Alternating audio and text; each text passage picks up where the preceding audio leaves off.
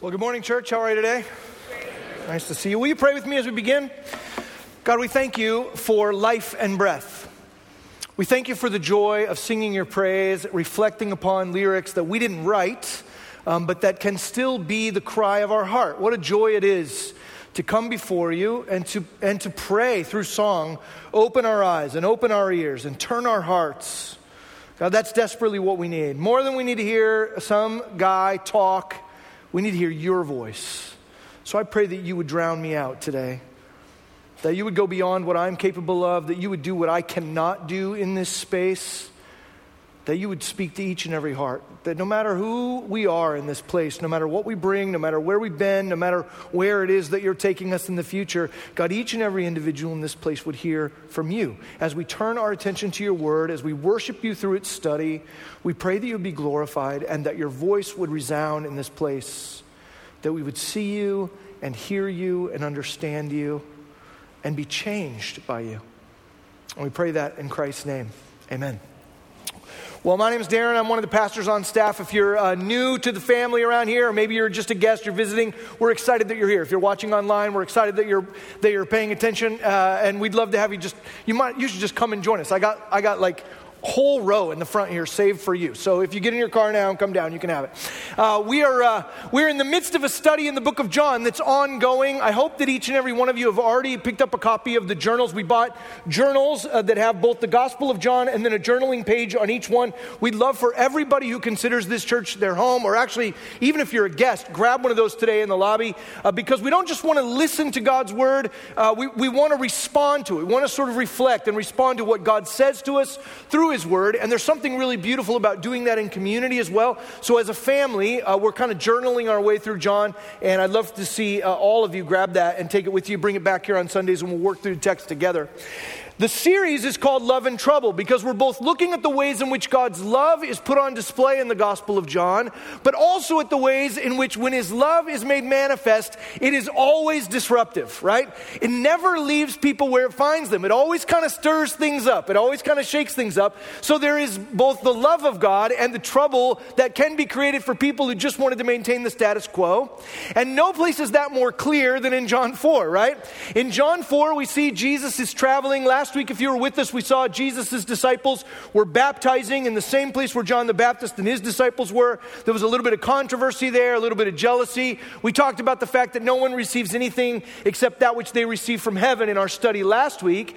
And then immediately following that season where Jesus, that time period where Jesus' disciples were baptizing, it says here at the beginning of John 4 that Jesus gets wind of the fact that the Pharisees are aware of the fact that he's baptizing more people than John, and so he leaves that area. Now, whether that is to suppress any semblance of controversy or contest, or whether it's to maintain a timeline that Jesus himself knows. We've seen already in the Gospel of John that Jesus has a very acute sense of the timeline, what he's doing as he's working his way toward the cross.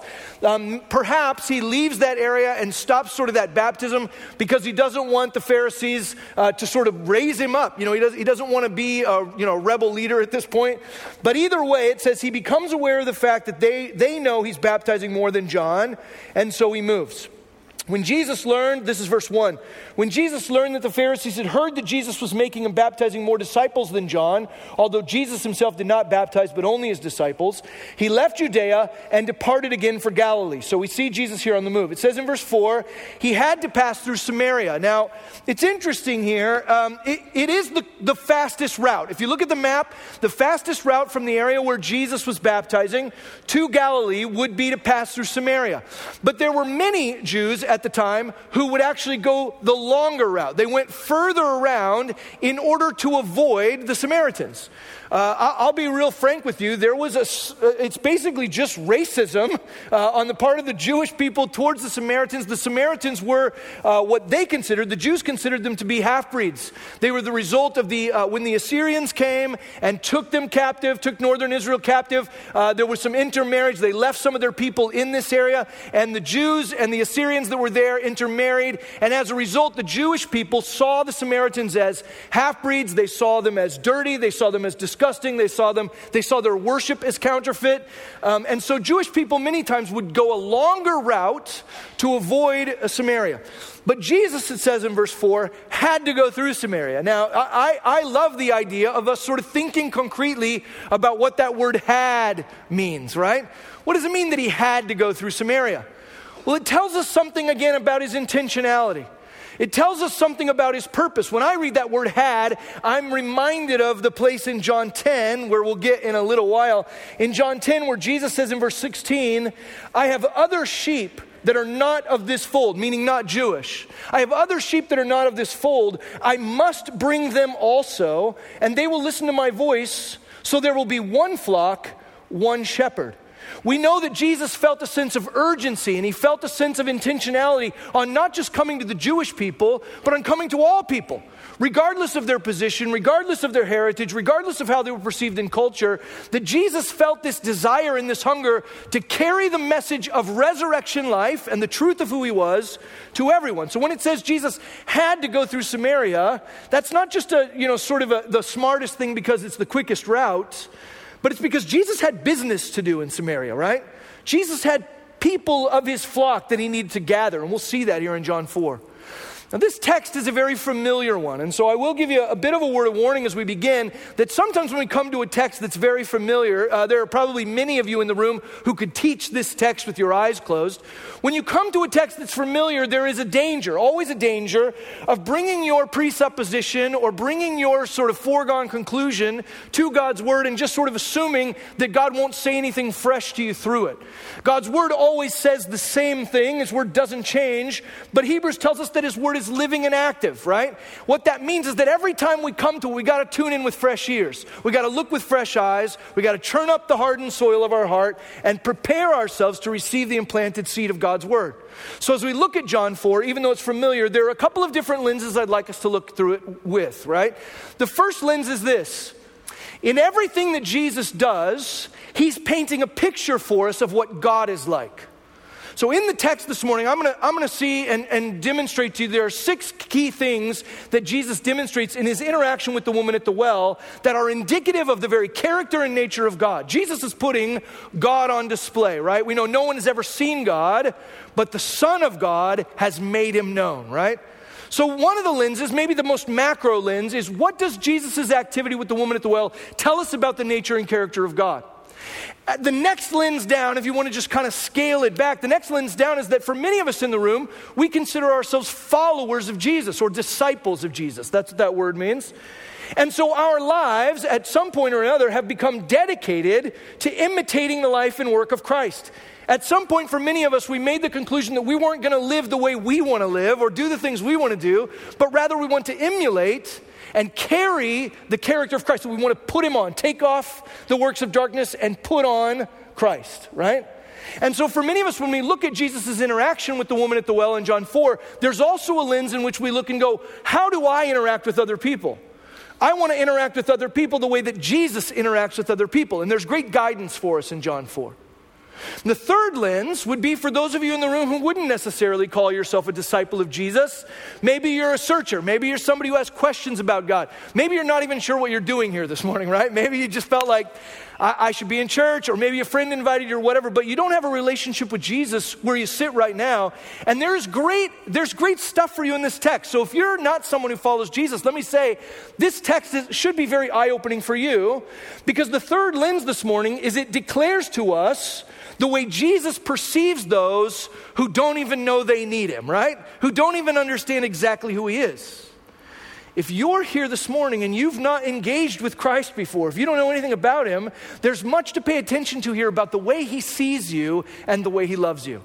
And so as we walk through the text, let's do it with those 3 lenses. Back to John chapter 4, I think it's very interesting. It says he left Judea, departed again for Galilee, that's 3, and he had to pass through Samaria. Look at verse 5. It says, so he came to a town of Samaria called Sychar, near the field that Jacob had given to his son Joseph. Jacob's well was there, so Jesus, wearied as he was from his journey, was sitting beside the well. It was about the 6th hour. The 6th hour is like high noon, right? Sun's fully in the sky, so it's hot and dry. And it says that Jesus was wearied from his journey. I'll tell you, this would be a verse that would be easy to skip, but let's stop and think about it for a second. I actually really love the fact that it says Jesus was wearied, right? Because I think sometimes we think about Jesus in terms of like his superhero-ness, you know what I'm saying? He seems like a superhuman who never got tired, who never got weary, who never got thirsty, who never got hungry. He's like completely different than us. And in some ways, there is a difference between the Creator and his creation. But one of the coolest things about the incarnation, that's a big word that basically means Jesus came and took on flesh. One of the coolest things about the incarnation is that he experienced life the way we do. So in our thirst and in our hunger and in our weariness and in our sorrow, Jesus experienced those things. Jesus here, it says, is wearied from his travel, and he sits down at the well. We're going to see in a second that he was thirsty. So thirsty and tired. And yet what I'd want you to see right out of the gate is that neither of those positions precluded him from interacting with this woman, right? How often do you and I use our fatigue as an excuse to not engage? How often do we use our hunger or our thirst or whatever it is, our humanity, right? In our weariness, there are lots of opportunities to go, hey, you know what? I would chime in here. I would say something. I would give something to this person. I would serve this person. But I was up so late last night. I am so tired. Can I tell you that sort of the ongoing kind of condition of those who are following this particular rabbi, this Jesus, will be fatigue?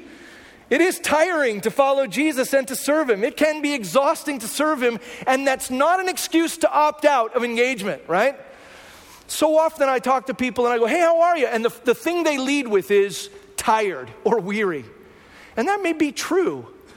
But in the moments in which you and I sort of use our fatigue or our weariness to close our eyes to the needs of people around us, to close our eyes and our ears and our hearts to the needs of those around us, we've stopped following the way of the Master. Does that make sense? In his weariness, he still has eyes for those who are hurt, for those who are lost, for those who are tired themselves.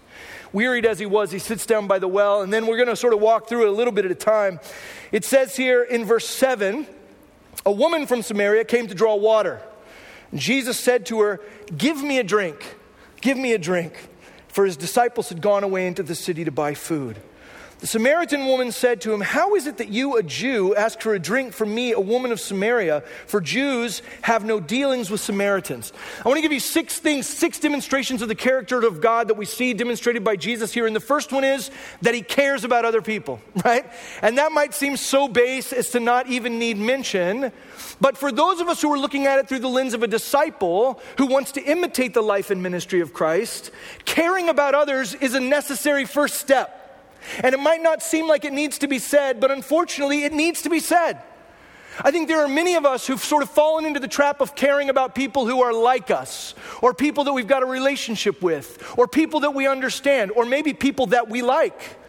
And we've started to care about people in our tiny little circle, but we lose our compassion and our care and our concern for people that maybe don't fit into the mold of those we feel called to care about. Can I tell you, I love the juxtaposition here between Nicodemus and the woman at the well. Because Nicodemus was a man, and he was a well-educated man. He was a well-respected man. He was a man that was revered in his culture. He was well-educated, right? And then we see this woman at the well, and she's none of those things. She's a woman. She's not only a woman, she's a Samaritan woman, whereas Nicodemus was a Jew. She's not only a Samaritan woman, she's likely uneducated and illiterate because of the culture. Not only that, she's coming out at the 6th hour, which may be an indication that she's an outcast. So instead of being revered and respected and honored in her culture, it's likely that the reason she's out drawing water by herself is because of her life, and she's been rejected. So these are 2 opposite ends of the spectrum.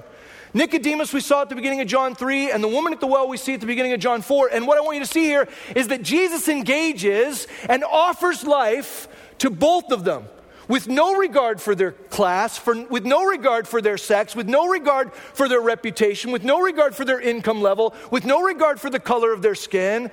He loves and sees them all and cares about them all. He cares about them. He cares about them. The question we have to ask ourselves first is, do you care about other people? And it's a weird one, right? It's a weird one because your gut instinct is to go, yeah, of course I care about everybody. Do you? I think we have to look at the model of Jesus here and the fact that he heads into Samaria, a place that other people would go around, that he's intentionally engaging here with people who were outcast. And we have to think about our own care, that Jesus cares about them. I love in Matthew chapter 12 where it says, out of the good, right? In Matthew 12:35, it says, the good person out of his good treasure brings forth good, and the evil person out of his evil treasure brings forth evil, right? What do we see coming out of Jesus' mouth? It's what's in his heart. Care for other people. Love for other people. So Jesus cares, despite the fact that she's different. Not only does he care, the second thing I want you to see in the text is that he initiates, right? He initiates the conversation. He's the one who starts this thing going. She comes out to draw water, and she sees a Jewish man sitting by the well for some reason, and I'll tell you what, she's never going to start this conversation. There's never going to be a point where she goes, hey, can I get you something to drink? Because she knows he wouldn't want to drink out of her cup. She knows he doesn't want to talk to her. As a Jewish man and a rabbi, he doesn't want to have a conversation with her. So she would have kept her mouth shut. She might have turned around and gone back away, but Jesus initiates. The second thing we see about God in this character, in this story, not only that he cares about people, regardless of who they are, regardless of where they've come from, but he initiates. That's what the incarnation is, right? All through the book of John, we've seen that God goes out and finds people. Even the ones who think in their own sort of pride that they found God, it's always Jesus seeking them out. He is the initiator. He is the one that initiates the conversation. He's the beginning, right? God comes to us in the flesh, in the form of Christ. That's him initiating. Jesus looks at this woman and he says, give me a drink, right? Give me a drink. Because he wants to have the conversation with her. He wants to stir it up. I think this is the hardest part for many of us. We read the passage in Matthew 28 in the Great Commission where it says, go into all the world and make disciples. And we go, I'm just going to kind of camp out here and I'm going to wait for them to come to me, right? I'm just going to live a really good life and I'm going to hope that at some point the people across the street come over and go, you know, we've been noticing that you live a really good life. Can you tell us about your Lord and Savior Jesus Christ, right? Look, I'm so glad you asked. I've been waiting for somebody to ask me that question, right? Jesus doesn't wait for her to talk to him because she won't. Can I tell you what? In the world in which we live, it's very rare. It's not totally impossible, but it's very rare for people who don't know Jesus to come up and go, hey, let's have a conversation about your faith. If anything, our culture is the opposite of that. They don't want you to talk about your faith, right? But there's an intentionality. He initiates because he cares. And he initiates, thirdly, he initiates on a level that she relates to. I love this. Look back to John chapter 4 again. I love that the conversation sort of centers around water. A woman from Samaria came to draw water. Jesus said to her, give me a drink. This is verse 7. For his disciples had gone away into the city to buy food. And the Samaritan woman said to him, how is it that you, a Jew, ask for a drink from me, a woman of Samaria? She's shocked by the engagement, by the initiation. For Jews have no dealings with Samaritans. Jesus answered her, verse 10, if you knew the gift of God and who it is that is saying to you, give me a drink, you would have asked him and he would have given you living water. He's taking exactly what's relating to the conversation they're in right now and having a conversation that will absolutely relate to her scenario, to her situation. The third thing I want you to see is that he's relational. He's relational in his interaction. He doesn't just have a pre-programmed speech he wants to give, right? She comes to the well and he goes, hey, can you give me a drink? And she goes, why are you talking to me? And he's like, well, I'm talking to you because, do you know the 4 spiritual laws? You know, he draws a picture of the 2 cliffs with the cross that connect them or whatever. He doesn't have like a tract he's trying to hand out here. There's not a pre-programmed speech he's trying to give. He actually sees her and he sees her situation. He sees the context that the both of them are in and he uses that context as a relational way to engage with her, right? I was in 1996, in October of 1996, I was at this big Christian concert. I used to be in a Christian band, and on Halloween, we did this big concert in Phoenix it used to be called the America West Arena. I don't know what it's called now, but it's where the Phoenix Suns play. And after we did our part of the concert, I was kind of just walking around on the circle that goes around the arena and looking at all the vendors and all the people selling stuff and whatever. And I was stopped by a college girl who was working at a booth for an organization called True Love Waits. You know what that is? True Love Waits. I think they're still doing stuff. I don't know. But back in the day, like this was in the 90s, like I said, 96, they were like all over the place. And their whole thing was, they had this like abstinence pledge, right? So they're trying to get people to pledge to remain abstinent. And so this girl stops me, she goes, "Hey, sir, can I talk to you for a second?" And I was like, yeah, okay, sure. She goes, "Are you familiar with True Love Waits?" And I'm like, "Yeah, great organization, like you guys are doing really good stuff." And she's like, "Well, have you signed our abstinence pledge?" And I said, "No, I haven't." And she goes, "You really should." And I said, "Well, I appreciate that." I said, and she goes, "Sir, I don't know what you're waiting for, but this is important." She's like, Have you read your Bible?" And I'm like, "Well, yeah, I have. I have read my Bible." And she goes, "You understand what the Bible says about abstinence, right?" And I was like, "Yeah, I do." And she's like, "So why haven't you made the pledge?" And I said, "Well, and she goes, "Listen, no excuses, no argument." She's like, "I got clipboards right here." She's like, "You should sign the abstinence pledge. Don't you want to be pure before God?" I'm like, "I really do want to be pure before God, And she goes, "Well, just sign it." And I'm like, "Okay." So I took the clipboard and I filled it out. There's like a form at the end. You tear off, you get to keep a little thing that says, "I will remain abstinent," And so I filled it all out and she's like, "You did the right thing." And I said, "Well, awesome." I said, "Tell me, do you guys have any literature for how to explain this commitment to my wife?"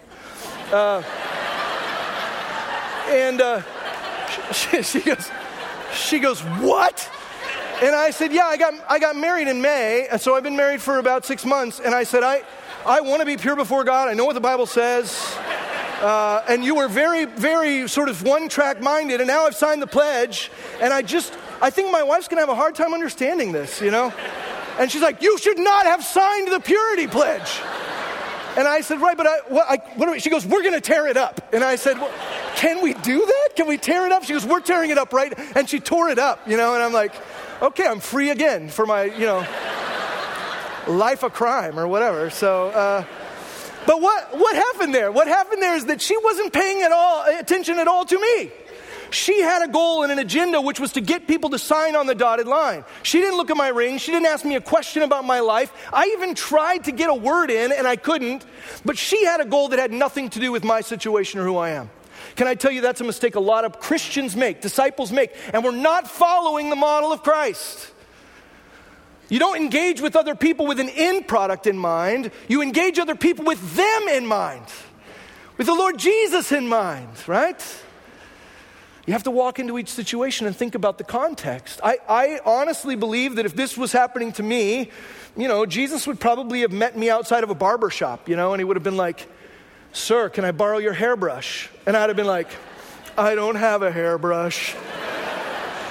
And he'd be like, "Well, if you knew who you were talking to, you'd have asked me, and I would have given you the hair plugs of life," or whatever, that will spring up in you long flowing golden locks to eternal life. And I mean, like, give me these hair plugs so that I can, whatever. It's about context. It's about the people in front of you. He cares about her.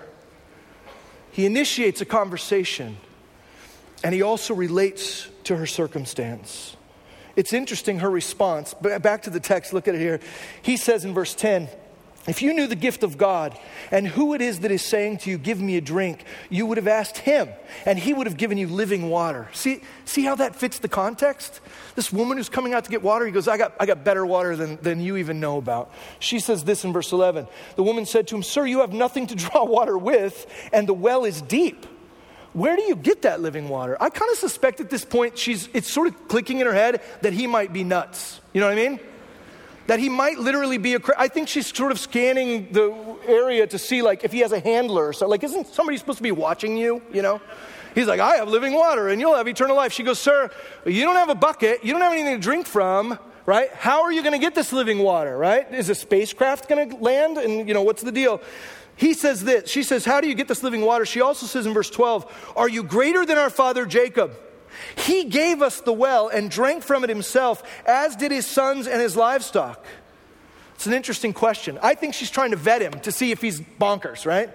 She goes, are you greater than Jacob? Is that the deal? You're greater than our father Jacob, who gave us this well and who drank from it himself with his sons and his livestock? The interesting thing about her question is, yeah, he is, right? I imagine that with a smirk, Jesus is thinking, "Oh, you think Jacob gave you this well? I invented water." Right?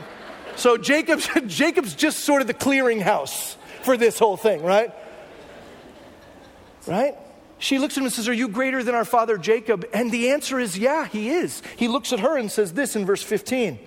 He says, "Everyone who drinks of this water Jacob's water. Everyone who drinks of this water will be thirsty again. But whoever drinks of the water that I will give him will never be thirsty again. The water that I will give him will become in him a spring of water welling up to eternal life. Jesus is superior to Jacob. The well of living water that is the Lord Jesus is greater than the well of Jacob. Because the well of Jacob can satisfy your thirst for a moment, and then you got to come back and get more water. You got to get another sip. You got to get another drink. Jesus says the well of water that is me, this living water, it becomes a well in you for eternal life. You don't have to come back again and again and again. You are satisfied. What's the fourth thing we see here? Not only does Jesus care, and not only does he relate, not only does he initiate, but he gives. He gives. He's not talking to her about something that he owns the copyright to, right? He's not talking about something he knows that he can't share with her. It's not some proprietary thing that he's holding on to tightly. He's not lording it over her. There isn't a sense in which he's going, hey, I don't know about you, but you got to come out here and get water all the time. Sucks to be you. I don't have to do that because I got living water. Bye, right? No, what's he doing? He's extending it to her. He's giving it to her. He's creating in her a desire. He's actually just pointing to the desire she already has. She's already thirsty, and not just for water. She's thirsty for more than that, and he sees that. Why? Because he's looking at her. Because he's looking at the situation and the circumstance. He's paying attention. He cares about her. But he creates this desire, and he's offering something to her.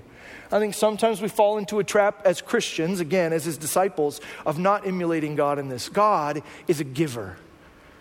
He's a gracious giver who gives without weighing what we deserve or what we've earned. He doesn't trade with us. He doesn't require payment. God gives. And I think a lot of times his disciples, including myself, we tend to be a little bit stingy. Like, look at what I know, and look at what I've experienced, and look at what I've got. And the rest of the world, the people I'm bumping into at the gas station or at the grocery store or whatever, I never turn the corner to go, you could be alive as well. This resurrection life that Jesus has given me by his grace could be yours. It's not something I'm exclusively the right holder to, right? Not something just for me, but for everyone. Jesus gives. He gives. He puts the gospel in terms she can understand, and he amplifies her need. It's not just a display of what he has. Fifthly, I want you to see here that he convicts. He convicts. This is a hard one for us. I think a lot of times we like to talk to people about the love of Jesus and the happiness of Jesus, and he answers our prayers, and he makes rainbows come, and doves land on your shoulders sometimes, and he'll feed you grapes. Or like we sort of paint this picture of following Jesus as this rainbow, My Little Pony land, because we think that's the most persuasive way to invite people to follow Jesus. We think it's the most persuasive way to go, hey, do you want to feel good? You want to be happy? You want to be accepted by your peers? You want to be loved more than you've ever been loved? Then follow Jesus, because it's sunshine and rainbows from there on out. And when we pitch that kind of a message, what happens is people go, oh yeah, I do want to feel good. I do want to be respected by my peers. I do want to feel more loved. I want to feel more satisfied. I want. When we position the gospel as something that, hey, would you like all of these things? Then people start following Jesus, and they realize really quickly, he says in Matthew 10, all men will hate you because of me. You're going to be flogged, and you're going to be chastised, and parents are going to kill their kids, and kids are going to kill their parents. They're going to call you the devil. They're going to drag you in front of their magistrates, right? It's not all sunshine and rainbows following Jesus. It can be very fatiguing, as we've already said. But more importantly than just some of the difficulty in following Jesus is that you don't need, we talk a lot about people needing to be saved. You probably heard like the old Southern pastors like, folks, today what you need is to be saved. You got to get saved, whatever. And you're like, what's he talking about? That's actually a really good word for what Jesus does. He saves us from sin and death. Don't let that word become cliche to you. Don't let that word become something ancient to be discarded. The work of Christ is saving work. It's work of salvation. Why is that necessary? Because we are dead and lost in our sin. And so part of this whole thing, part of Jesus' interaction with her is not just going, hey, would you like to never be thirsty again? Hey, would you like to not have to keep coming out here to get water? But part of it is to peel away the mask, the facade that she's put up, and to go, you're actually thirsty for more than water. You're actually broken, you're hurting. It's why he brings up this next question. So he says to her, it would be this spring of water welling up to eternal life. Verse 13, she says, "Sir, give me this water so that I not be thirsty or have to come here to draw water." I don't want to have to come here. I don't want to have to keep coming out here in the middle of the day. It's embarrassing. This town hates me. I'm an outcast. I don't want to have to keep coming out here. So make my life easier, right? That's what she's saying. Can you make my life simpler and easier? I would like to be able to stay home in the dark rather than having to come out here in the light every day. Jesus looks at her then in verse 16 and he says to her, "Go call your husband and come here." She says, "I don't want to have to keep coming here." And then right after that he says, "Not just you need to come here, go get your husband and come here." Right? Now I want you to think constructively about this for a second. Why does he ask her to go and get her husband? We don't put our faith in Jesus as couples, right? We don't put our faith in Jesus as teams. We don't put our faith in that. That's one of the beautiful things about faith, about belief, is that it's something that happens in you as an individual. It doesn't have to do with whether your parents are followers of Jesus or whether your friends are followers of Jesus or whether you're surrounded with Christian people. It has to do with whether or not you believe in him. So why does he look at this woman and say, "Go get your husband and bring her back"? Because her husband's not necessary for the conversation about living water they're having. So why invite him? Jesus asks this particular question because, as it says in John 2:25, he didn't need man's testimony about themselves because he knew it was in a man. Jesus knows what's going on in her. He sees her. He cares about her. He loves her. He asks the question to pull away the mask. To pull away the mask and the facade. I would guess that there are some of you, looking through that third lens, I would guess that there are some of you who've got beautifully crafted facades, beautifully crafted masks, and your whole life is a pretense. It's all a fiction to try and cover up the guilt and the shame and the regret, to try and cover up the brokenness in you, to try and cover up the things you're hungry for, the things you're thirsty for, that you know aren't healthy for you, the things you've been trying to satisfy yourself with for years and years and years, and they have never satisfied. So we put on these masks to just kind of get through the day. Jesus looks at her and he says, "Go and call your husband," not because he needs her husband there, but because he wants to have a conversation about truth with her. She looks at him and she says this. He says, "Go call your husband." Verse 17, the woman answered him, "I have no husband." And Jesus answered her with a wink. There was like a wink or maybe just a little bit of a whatever. A little bit of irony. Jesus says, "You're right in saying I have no husband. For you have had 5 husbands and the one you now have is not your husband. What you have said is true." It's interesting how when we're trying to maintain a mask or when we're trying to keep up our facade, we become really good at not lying technically, but figuring out ways to sort of wiggle around it. She goes, "I don't have a husband." And he's like, "Oh, you actually said something true to me," which is what I'm after. But the reality is, ma'am, you've had 5 husbands and the man you're living with now is not your husband, right? What's he doing? He's expressing to her that he knows the truth of who she is, that he sees her, that she can't hide. But what I want you to see here is that he's not shaming her. This woman's experienced plenty of shame. She's experienced plenty of grief, plenty of sorrow. We don't know from the text whether or not the circumstances of her life, these 5 husbands and this current guy, whether that's a result of things that were happening to her, whether that's 5 men in the past that discarded her like trash. And so what she's thirsty for in her life is just someone to love her and care about her and treat her like a child of God. Maybe that's what's happened to her.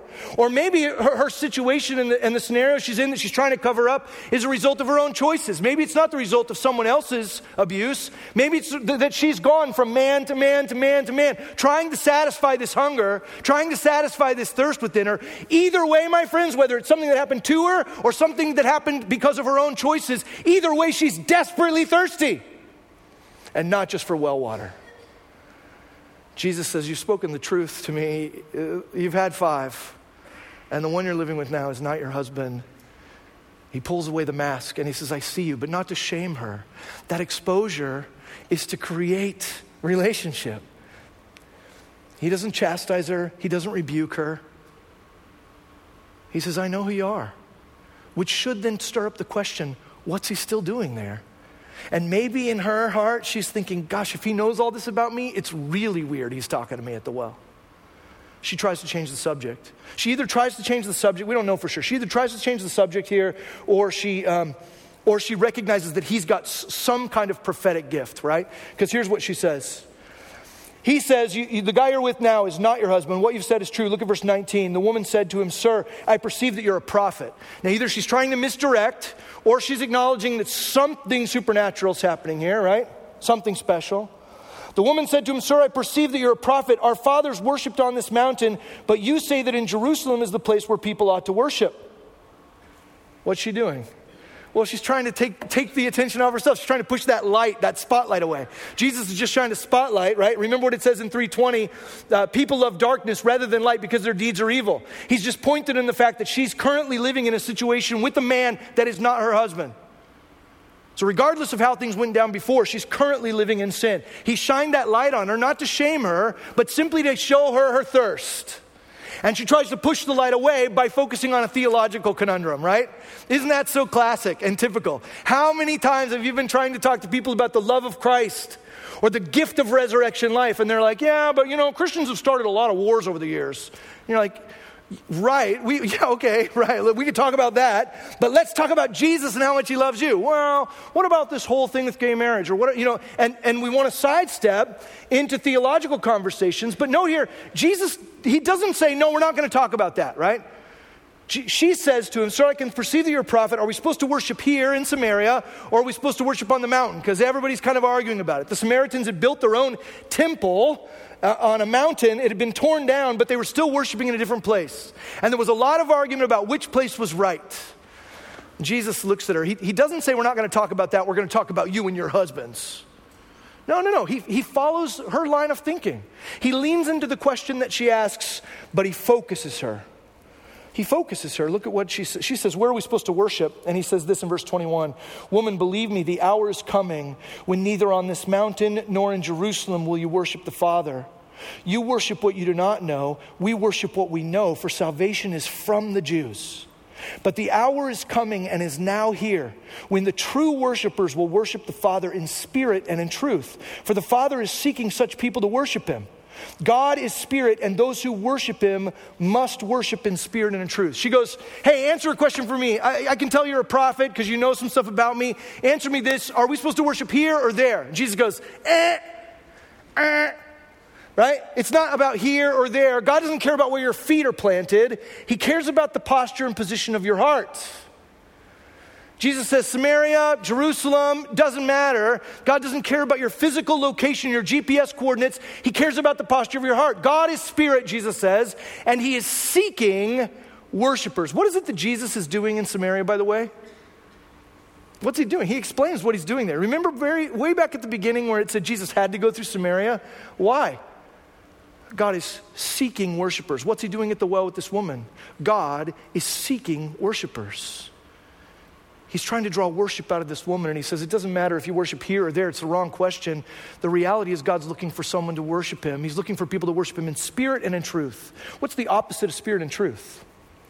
Flesh, right? Just the physical motion of it, and lie or pretense, falsehood, right? And isn't that sort of what we fall back into so easily? We just sort of go through the physical motions of worshiping, or we just sort of go through the motions of asking religious questions or looking spiritual. But Jesus says, God's not interested in your posturing or your falsehood. He's not looking for fakers. He's looking for spirit and truth. Well, what's the truth about her? The truth about her is that she's had 5 husbands, and the guy she's living with now is not her husband, and yet there is still the potential for worship in her. Jesus is going, it doesn't matter where you've been. What matters is that God is seeking you. He's looking for worshipers who will worship him in truth. Take that mask off. You don't need it. He knows her fully, and he loves her still. What we see about God in this text is that he cares. He initiates. He relates to this situation. He gives, he convicts, and he centers. He centers. What do I mean by that? I mean, Jesus is drawing the conversation back to himself. She says to him at the end of this, he says, God's looking for those who will worship him in spirit and truth. Verse 25, the woman said to him, I know that Messiah is coming, he who is called Christ. And when he comes, he'll tell us all things. Now again, maybe she's waking up to the fact that that's who she's talking to. I think it's probably more likely that she's trying to dismiss his statement as non-authoritative, right? He says, God's looking for people to worship in spirit and truth. He doesn't care about your mountain or Jerusalem. He cares about the posture of your heart. She goes, it's probably not worth us talking about because the Messiah is going to come and he'll tell us. He'll solve it for us, right? And then Jesus does what she's been unwilling to do. He does what she's been unwilling to do. What has she been unwilling to do? Admit the truth about who she is. Jesus looks at her. She says, we're waiting for the Messiah. When he comes, he'll tell us all things. Jesus looks at her and he says, I who speak to you am he. What's he doing? He's declaring the truth about himself. He's inviting her into a relationship where truth is the baseline. He declares himself as the Messiah for the first time in the Gospel of John. And when he declares himself as the Messiah for the first time in the Gospel of John, he does it with a woman who's an outcast in her city. Don't let the significance of that pass you by. Jesus looks at her and he says, that's me. I am the one. I'm the Messiah. And for the record, I did just tell you all things, right? I just did that. I can give you a spring of living water welling up in you to eternal life. This gift is on offer. For the record, Jesus never gets his drink in John 4. I don't know if he's going to come back around to that at some point and mention it to her, like, hey, I asked for a drink and you know. He never gets his drink. Why? Because that's not what he cares about. Even in his thirst and his physical weariness, what he cares about is that lady. So there are a couple of lenses here this morning. The first lens is, what does this tell us about God? It tells us that God is a seeker, right? You hear a lot about people being seekers, seeking God. Can I tell you, before any people seek God, God's already sought them. No one comes to the Father, or no one comes to the Son unless the Father draws them, Jesus says. Jesus is the seeker. Jesus is looking for worshipers to worship him in spirit and truth. He's drawing people to himself, right? We see that God loves, he cares, he gives, he relates, he convicts, and he centers us on himself. So from that lens, we learn some things about the character and nature of God. As disciples, those of you in the room who are followers of Jesus, what we learn is that we should also live and interact just like that. That is a great pattern, a great method, and a great message. The mentality of Christ is one that we would want to put on because it's an influential approach in the lives of those we come into contact with at the grocery store and at our vocations and in our neighborhoods and whatever. To care, to relate, right? All of these things we can put into our own lives. One of our pastors this week at our teaching team meeting, he said, one of the most frequent ways that people meet with God today is when we carry him into situations, right? 2 Corinthians chapter 5, verse 20 says, we are his ambassadors. Just before that, it says he's given to us the message of reconciliation, that men do not have to pay the penalty for their sins, but that he's reconciling all people to himself. We are his ambassadors. How does this story work today? Yes, people can meet God through his word. People can meet God in a building like this where worship occurs. People can meet God by his spirit speaking to them supernaturally. But most commonly, people meet Jesus like this today when we go as his ambassadors and sit down on the side of a well. That's how people meet him today. That's one lens. The lens of who God is, the lens of who we are in light of who he is. And then the last lens is this, and I'll be done. There are some of you, as I mentioned at the beginning, who don't know Jesus. And when you look at this text, you go, well, I'm not trying to follow Jesus. I'm not even entirely sure who he is. Can I tell you, through that lens, you learn some things about him as well. As we look and put ourselves in the shoes of this woman, what we see is that God cares about you, that he sees you, that he relates to your situation, that he wants to set you free, that he knows you intimately, invites you to set aside your posturing and pretense and receive the water of resurrection life, which is just a picture of the life Jesus gives. That no matter who you are or what you've done, whether you're like a Nicodemus, well-respected, well-revered, well-educated, well-liked, or whether you're like the woman at the well who's an outcast, God cares about you the same. He knows you fully and loves you still. There's a great quote by Tim Keller, who's a pastor in New York. He says, to be loved and not known is comforting, but superficial. Let me say that again. To be loved and not known, that's nice, right? It's comforting, but superficial. For people, they love you, but they don't really know you, right? The inner you. He says, to be known and not loved is our greatest fear, right? That when people figure out what's behind the mask, when they figure out who we are, to be fully known and not loved, that's what we're terrified of. That when people see the truth, they'll reject us. To be fully known and truly loved. To be fully known and truly loved is a lot like being loved by God. It's what we need more than anything. It liberates us from pretense, humbles us out of our self-righteousness, and fortifies us for any difficulty life can throw at us. If you're here this morning and you don't know Jesus, can I say this? He knows you. He knows you. And he has to meet with you. He wants to meet with you. He knows you fully and he loves you still. Everything about you. It makes the mask unnecessary. It makes the pretense and the posturing a waste of time. Knowing that the God of the universe knows you and loves you changes everything. Whatever you've been thirsty for, whatever you've been hungry for, whatever you've been trying to satisfy that hunger and thirst with, Jesus is the only one who can satisfy with resurrection life that springs up in you as a constant source, as a constant satisfier, because of who he is. Would you bow your heads with me this morning? If you're here this morning and you've never put your faith in Christ, I invite you right where you sit to just call out to him in the quietness of your own heart. Say, Jesus, I see that you see me and you know me and you love me. I'm trying to get my arms around these things, but will you rescue me from sin and death? Will you rescue me from myself? I need the living water that only you give.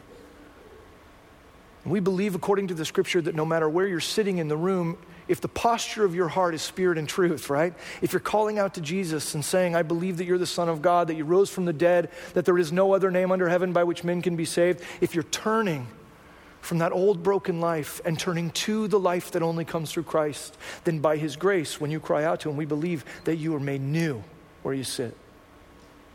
God, I pray that you would stir in the hearts of those who don't know you a clear and full understanding of your knowledge of them and your love of them, and the fact that those two things are simultaneous. For those of us who are already your followers, those of us who consider ourselves disciples, will you convict and challenge us of the ways in which we need to put you on in our interactions with others? And for all of us in the room, will you open our eyes to the truth of who you are, in your great compassion, in your relevance, in your initiative, in your giving, your grace? When you center us on you, we pray. In Jesus' name, amen.